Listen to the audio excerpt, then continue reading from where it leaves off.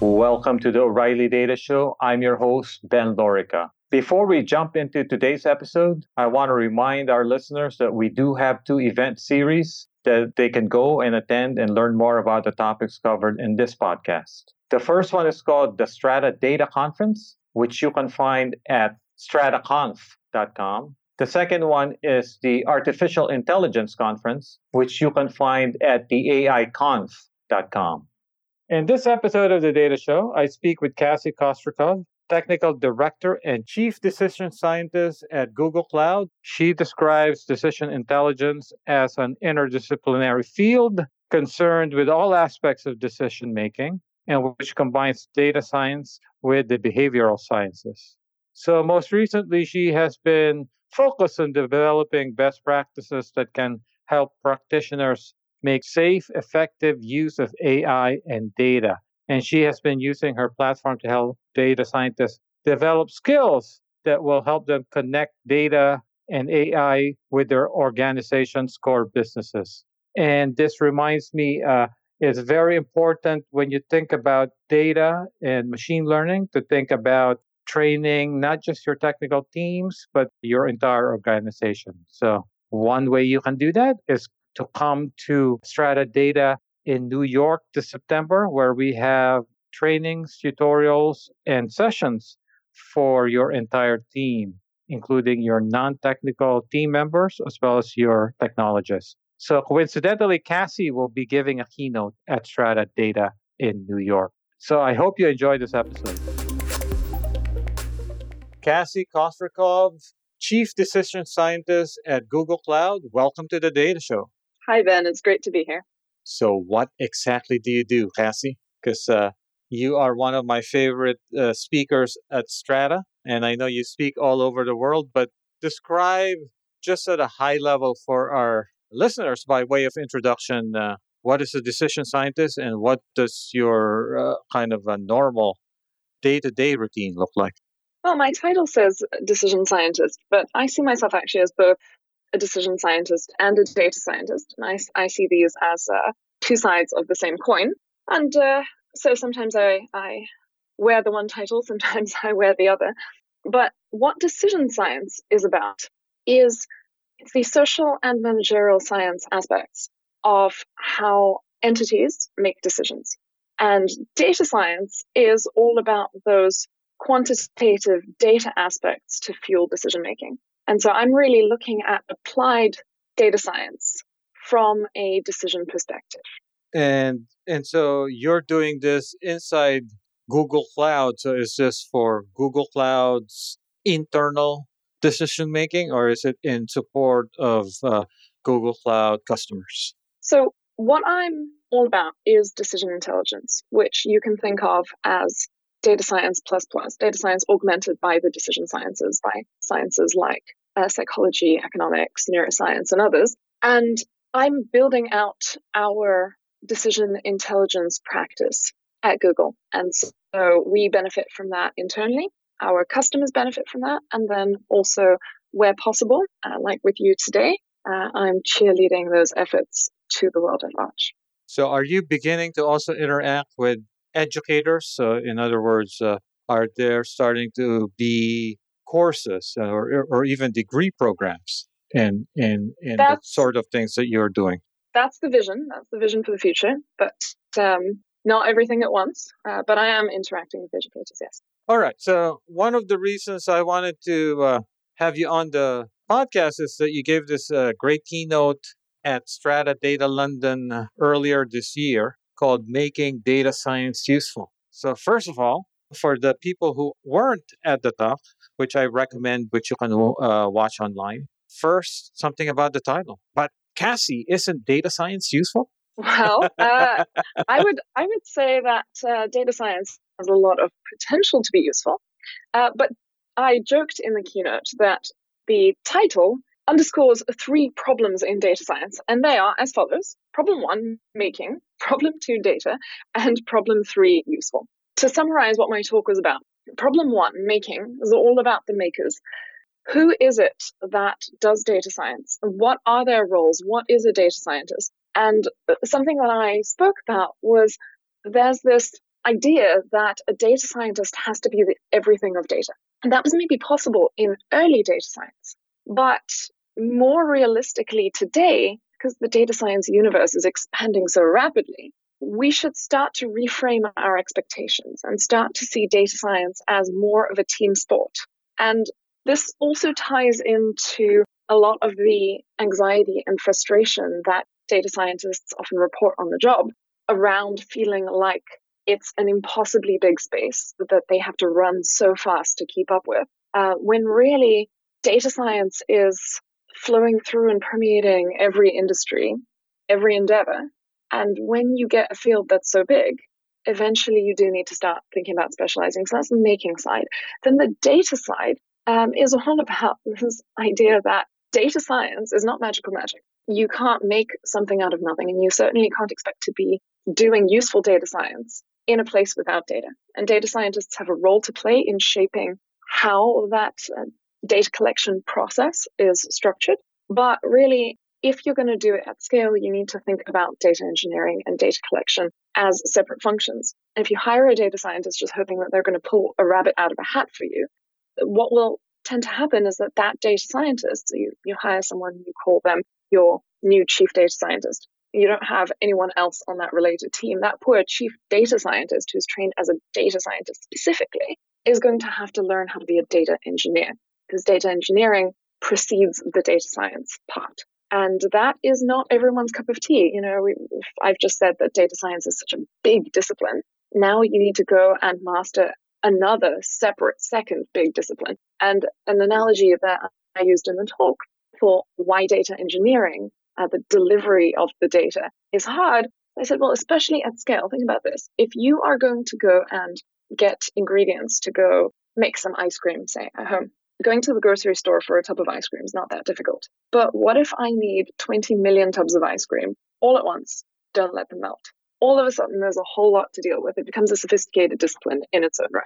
And so just because you know how to cook with ice cream doesn't necessarily mean that it's going to be easy to do this, to apply it at a substantial scale and speed and reliably. And then the last problem that I spoke about, that useful bit, is it's all good and well that you've got the people and you've got the skills and you've got the data science team, you've got the data engineers, you've got the data. It has to be for something.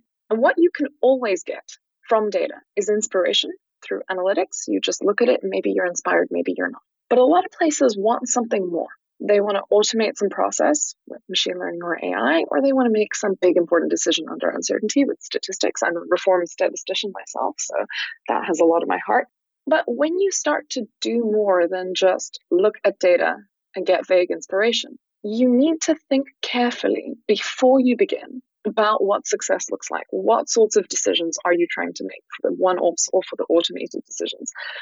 And then there's a whole lot of homework that someone on the team has to do before the data and the algorithms and the data science all make sense. That someone is a skilled decision maker who knows how to use data, information, to drive decisions or actions. And those skills aren't really being taught. And so what data science can feel like, and this is a picture that I used in the keynote, is it can feel like the bridge that is sitting in the middle of the ocean, where the starting part of the bridge and the ending part of the bridge are all in the ocean as well. And that middle bit, that's all that fancy mathematics and fancy code and all that cool stuff that you might learn in grad school for data science, it goes nowhere because you don't have those people on the ends who know how to connect it all to something real and make it useful. So a couple of things. One is, I guess, as I recall, I was among the people here in Silicon Valley when this term data science came about. And actually, there was early manifestations of it where, as you described, someone who did a little bit of data exploration, data visualization, some statistics and ML, but also acquired the data, maybe wrote a simple crawler and things like that. But I think that quickly kind of that expectation quickly disappeared, as you pointed out, because of when you get to use this more at scale and you have more and more models, then you need more specialized roles. And then you started hearing about data engineers and then more recently ML engineers.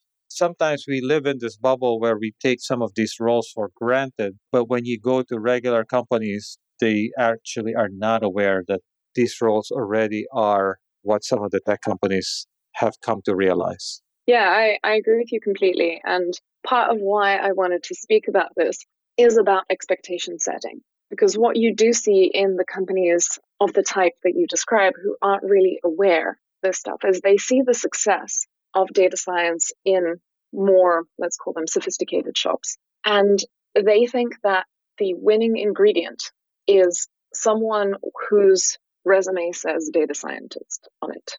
And that's really a big problem, not only for them, but for the data scientists themselves, who comes into this environment where the strength of those expectations is so intense. And it can feel a little bit strange. It can create a lot of cognitive dissonance in the person. They'll wonder, why on earth is this going nowhere when I was hired to save the day? So setting expectations, I think, for the industry, quite important. Yeah, and then the other thing that you said that resonated with me is this notion that actually AI and data science, like any kind of technology, you need to actually kind of educate more of your workforce than just your tech people. Just like as you described, with the advent of big data, you had to kind of make sure that your managers were comfortable making decisions using data or using analytic systems and things like that. So I think the same kind of thing will be required with AI and machine learning. And in fact, in our recent survey, we found the companies who are just beginning to use AI, their main bottlenecks were two. One was just coming up with the right use cases. And then secondly, convincing the rest of their organization that AI and machine learning are worth pursuing. Yeah, absolutely. So on the topic of AI specifically, I think that it's even harder than any technology. You say it's like any technology. I think there's this extra stumbling block where AI or artificial intelligence action associations, these ideas of personhood, makes people think of robots. And quite frankly, the style in marketing these days to have this giant chrome-plated humanoid on every poster everywhere is really not helping things. And so not only is there a lack of education, there is an abundance of, let's call it miseducation, misinformation on this topic. And so the expectations are also not set properly. There is all kinds of magic that happens in sci-fi, which is not what modern AI is about. And so the way that I like to describe this very simply to folks is that traditional programming is about getting tasks done by communicating through direct instructions, whereas AI and machine learning are all about using examples to express yourself. And there's nothing that scary or magical here because we already do this with one another. I can give you a whole bunch of examples, and then from that you can learn and execute the task, or I can tell you explicitly how to do it. And so the promise and the excitement is some tasks are much easier to communicate through examples, through data, than any other way. And where you have the examples and data, there you are able to go and use AI and make progress. And so that ties directly into how do you find the use cases? Well, the way you find the use cases is you don't start out saying, I really need to apply AI because all my friends are applying AI, which is a bit of a thing. It's a bit of a trend right now. Everyone wants that on their resumes. But instead, what you would want to do is if you can actually give explicit instructions and get the task solved really well, please do that. It's much easier to maintain that instruction set in production than to maintain a model that is fitted from patterns in examples. And I actually prefer to use the term examples to data these days because data is pronounced with this capital D and again has this magic aura. And I want to connect people back to the idea that what you're doing is just communicating with examples. And so if you can just give the instructions, do that. So where do you start then? Well, you need to know what you're giving or attempting to give the instructions for, which is why you start with the task and the goal and the objective. What do we actually want to do here? Then, if you can solve it without AI, without machine learning, please do that. But you'll find that with a lot of tasks, you can't. You can't fathom what those instructions should be. But you can come up with examples. Or even if you can come up with a rule-based system, it'll be impossibly hard to maintain. Right. It'll either be impossibly hard to maintain, or you will find that you've also set as part of your step one, because this is a really important step one for decision makers, if the decision makers are listening. As part of it, you're not only saying what you're making, what your goal is, but you've got to say what those performance criteria are for launch. So you got to say how you're going to measure that performance and what it means for it to be good enough. And if you can meet that bar the traditional way, that's what you should do. But for many tasks, you're not going to be able to do it that way. But you'll have a nice benchmark. You'll know that with your simple instruction, this is how well you can do on your objective. So let's see how well we can do with the examples. Now, second part there, you need the examples. If you have no examples, if you have no data to communicate your wishes with, you've got a problem. And those examples have to be relevant. If you attempt to teach me, I don't know, how to wash the dishes, and you do it by showing me examples of underwater basket weaving, that's not going to be very helpful. And that's not the way that you would want to express yourself. So you need to think about that self-expression, that communication with machines as part of the initial ideation.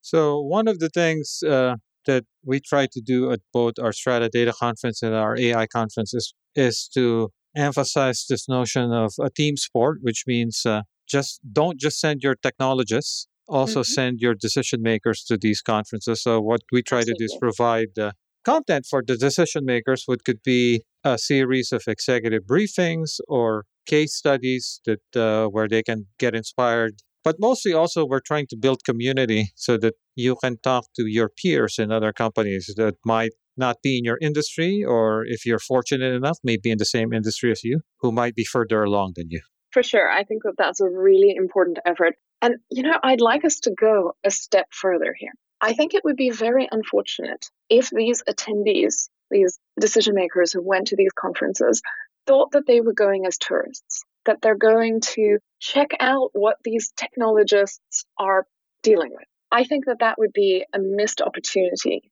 because the decision maker for AI, that's a role, and there is an excellence, and there are things that they need to know.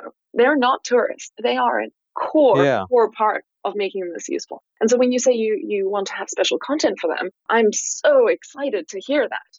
What we all need to do is really challenge them to see themselves as getting skills necessary. Yeah, so we actually even have 2-day trainings and half-day and full-day tutorials. So amazing.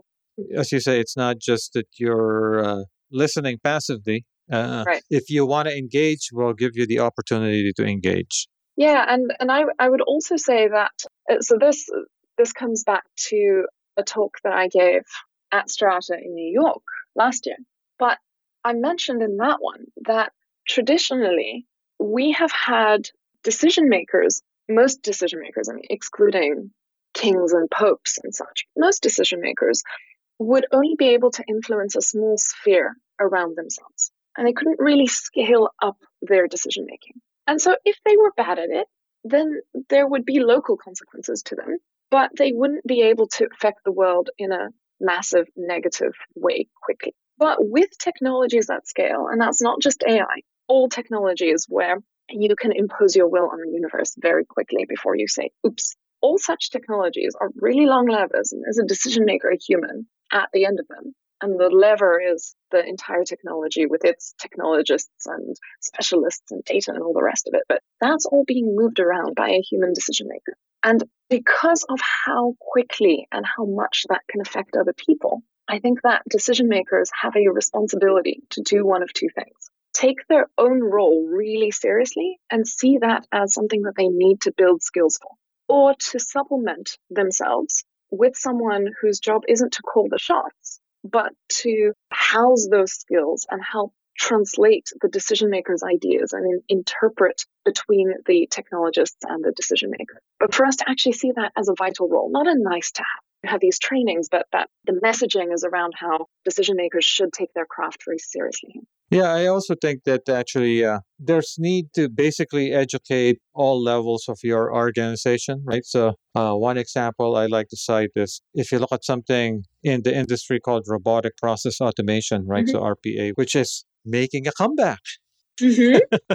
For sure. But, it's the kind of thing that you can't really mandate it from the top down. it's most successful is from the bottom up, because the people who actually know the tasks, if you educate them as to what the limitations are of the current state of technologies and things like that, they might be able to identify which tasks these technologies are best suited for. So obviously, you need the people at the top to kind of get people excited about it and maybe fund the initiative. But at the end of the day, they can't just command people to deploy these things and things that they aren't best suited to. Yeah, absolutely. And then, that also brings us back to this idea of analytics as part of machine learning and AI. So you're going to use data, and your data set is like a textbook for this system. And you've got many different textbooks to choose from quite often. And not all of them were written by you. Now, if you're going to think about being a good teacher for your machine learning system, you want to give it an appropriate textbook so that it learns the right task,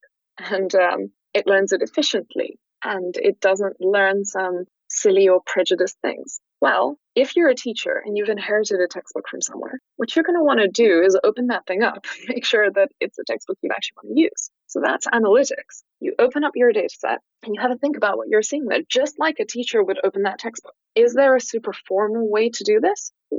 It's a little inspiration based, but you've got a responsibility to check. Now, wouldn't it be better if you could have more eyes on that textbook? Wouldn't it be better if your whole organization were able to have a look? You'd catch issues a lot more effectively than if there was just one person who was doing it. And so I'm a big believer in sort of entry-level analytics being done by an entire organization being comfortable with just looking at data, just a little bit.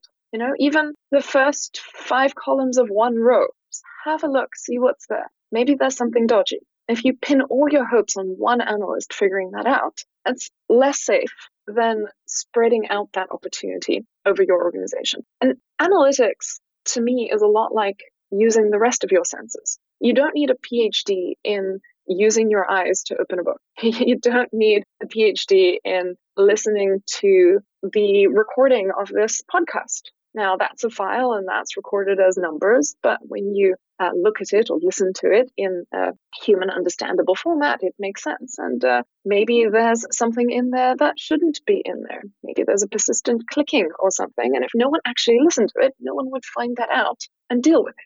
And if you have your organization treating this as something mystical, then again, you're only going to pin your entire hopes on those very few people who are brave enough to just open the thing and look at it. So democratizing these ideas is also important for that reason. Interesting, because one of the things you talked about in your London keynote also caught my attention, which is around tools. And here, I'm actually super excited about some new projects coming out of UC Berkeley Rice Lab around program synthesis. So I will link to an article that should be out by the time this podcast airs that I am writing around this topic, which is basically, at the high level, it's basically making the job of a data scientist easier. Because as you pointed out, Cassie, tools come and go, tools become simpler. So at some point, it's not really going to be about the tools you learn and master that your employer will care about. So if that's the case, if we get to the point where tools matter less, what kind of skills should our listeners sharpen? Well, first things first, the common sense thinking about information, I think, is really important. We really need to battle this idea that data are magical somehow. It's just information recorded, written down, and you should treat it the way you treat any other book. It kind of matters who the author is. Just because it's in a book doesn't mean it's true. It's never all of reality, because all of reality is a complicated thing that doesn't fit in your book or dataset. And whoever it is who compiled that might not have thought to pay attention to the stuff that you would want to pay attention to. And so seeing that as notes taken, summaries, memories of reality, and understanding the limitations, and understanding that there are beautiful, powerful things that you can do with that, especially if it's searchable. And that's what data science allows us to do, is to do something quickly, like ask, how many times does the letter B appear in this book?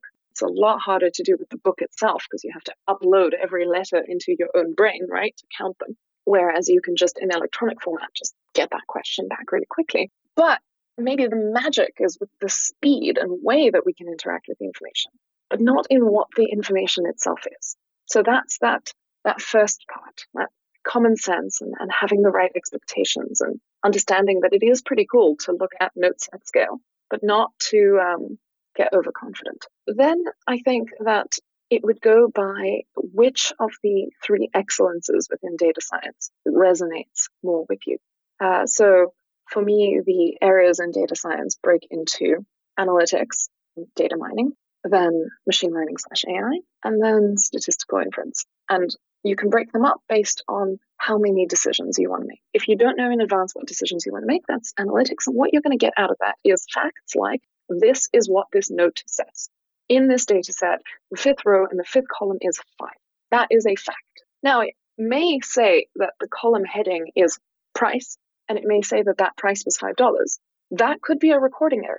That might be true, that might not be true. Just because it's in that data set doesn't make it true. But what you can record is the fact that this is what I'm seeing it say here. Do you have any facts beyond that data set and beyond what you've seen? No, you don't. And it's at best wishful thinking when you attempt to reach beyond it after you've looked at it and got inspired. But you can get inspiration from it. You don't take it too seriously, but you can get inspiration, and inspiration is a powerful thing. And if what you're after is that inspiration, your excellence is speed, you want to see how quickly you can find something potentially interesting in data. On the other hand, if what you want to do is follow up on inspiration and make pre-framed decisions, one or a few of them, carefully, then you're doing statistical inference, and you are going beyond the data. With analytics, you're sticking to the data. With statistics, you're going beyond it. Now, again, there's no magic. There's no mathematics that reveals to you with certainty what is beyond what you know. So how do you leap beyond? Well, your bridge is assumptions. And so you're going to have to make assumptions and say, this is what's reasonable in light of my evidence that I have and the assumptions that I'm comfortable making. And then you have to be very, very careful and very precise about what assumptions you choose and how you're going to use them in your decision making. And so there, your excellence is rigor. There's sort of no point in this exercise if you can't be precise. Just call it mere inspiration. Don't take yourself too seriously. And then the last one is that automation game, making many repeated decisions. By decision, I just mean an action or output, like labeling a photograph as cat or no cat. Depending on whether it features the animal, that is a decision. And so if you're going to automate many, many decisions, then your excellence there is performance. How well are you going to do at this task in the long run? Will it be at least 99.9% accurate, or whatever your metric is that you want to target? And so there you have to worry about performance, and not just performance in your prototype phase, but actually when the system is up and running, is it performing? And so then the complexity of the system is going to influence its long-run reliability. So you want to think about that. You want to think about the engineering. So it's a whole other set of skills. And those three excellences, that's what you want to be focusing on in the abstract. Okay, so we talked about these three areas: analytics, statistics, ML/AI, and kind of developing kind of your skill set and the craft around those things. Right. We also talked about, maybe in the future tools will matter less, and your employers won't care as much about the tools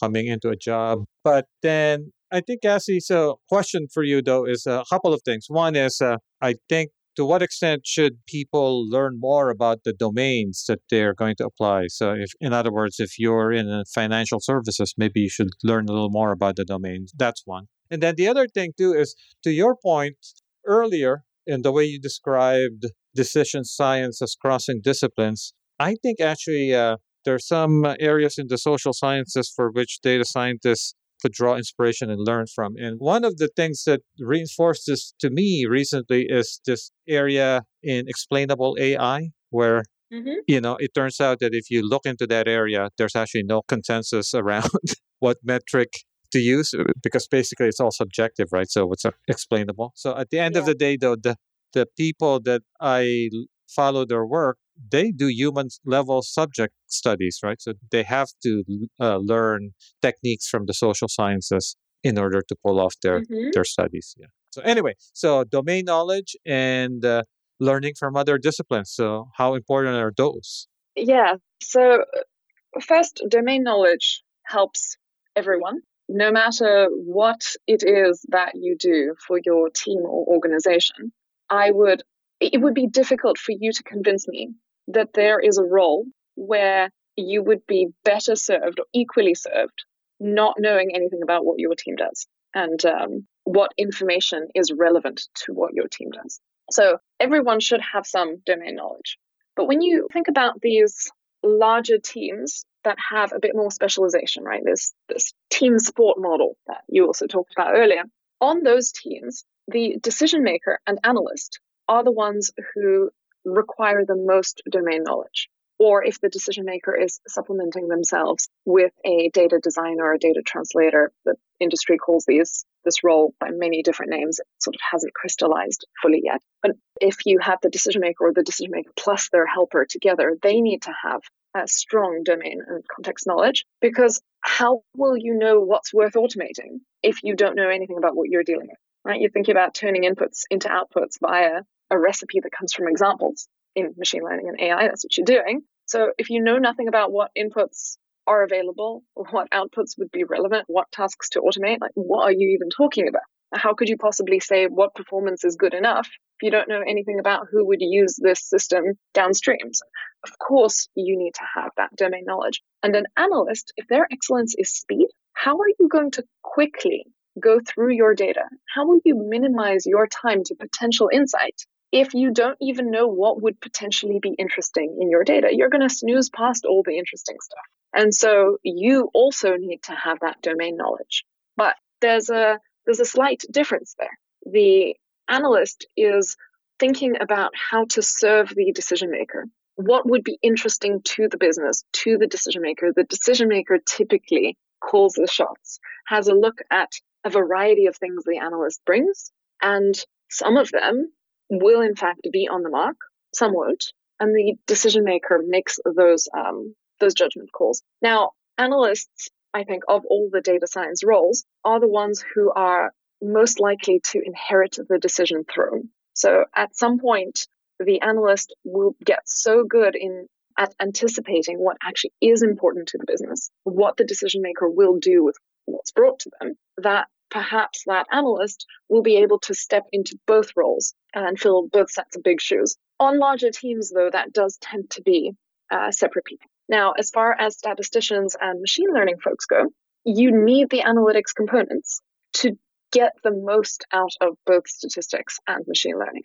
If you're going to think about data engineering and you're going to do that without analytics, without looking at your data, without knowing what's possible here, you're probably not going to do as good of a job. If you don't have a good sense of what ingredients, what inputs are available for your model, and you just try to cook with the whole kitchen sink, you're going to learn very quickly about overfitting. And I hope you learn the right things about it. But you would find yourself better served by having an analyst run through your training data and identify potentially useful things for a cleaner, more elegant, faster attempt. The more complex your model, the more likely you are to be kidding yourself and having overfitting. That is, you're just fitting to noise and you've got good performance in your training data. And then when it comes to generalizing beyond it, well, you've learned a bunch of noisy nonsense. You've just memorized your textbook instead of learned the point. And analysts will help you determine what inputs are useful. So if you have an analyst around, you can offload some of those efforts to them. And you can focus as a machine learning engineer on those